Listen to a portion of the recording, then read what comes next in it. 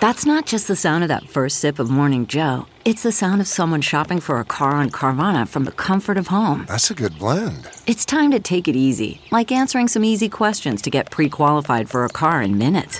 Talk about starting the morning right. Just like customizing your terms so your car fits your budget.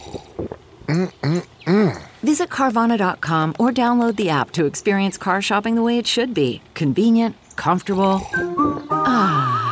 Good morning. I'm Margie Ellisor at Fox 2 with your St. Louis news, driven by Bomarito Automotive Group. A preliminary hearing is scheduled today in a triple murder in Bethalto, Illinois last month. The Alton Telegraph reports the hearing for Brittany McMillan is today. Brady Witcher is due in court next Friday. Both face multiple murder and other felony charges in Bethalto, Alabama, and Tennessee. 3 people were found dead inside of a home on Mill Street in Bethalto on December 19th. Madison County State's Attorney's Office plans to present the case to the grand jury on January 23rd. Visitation is today for the late Urban League president James Buford.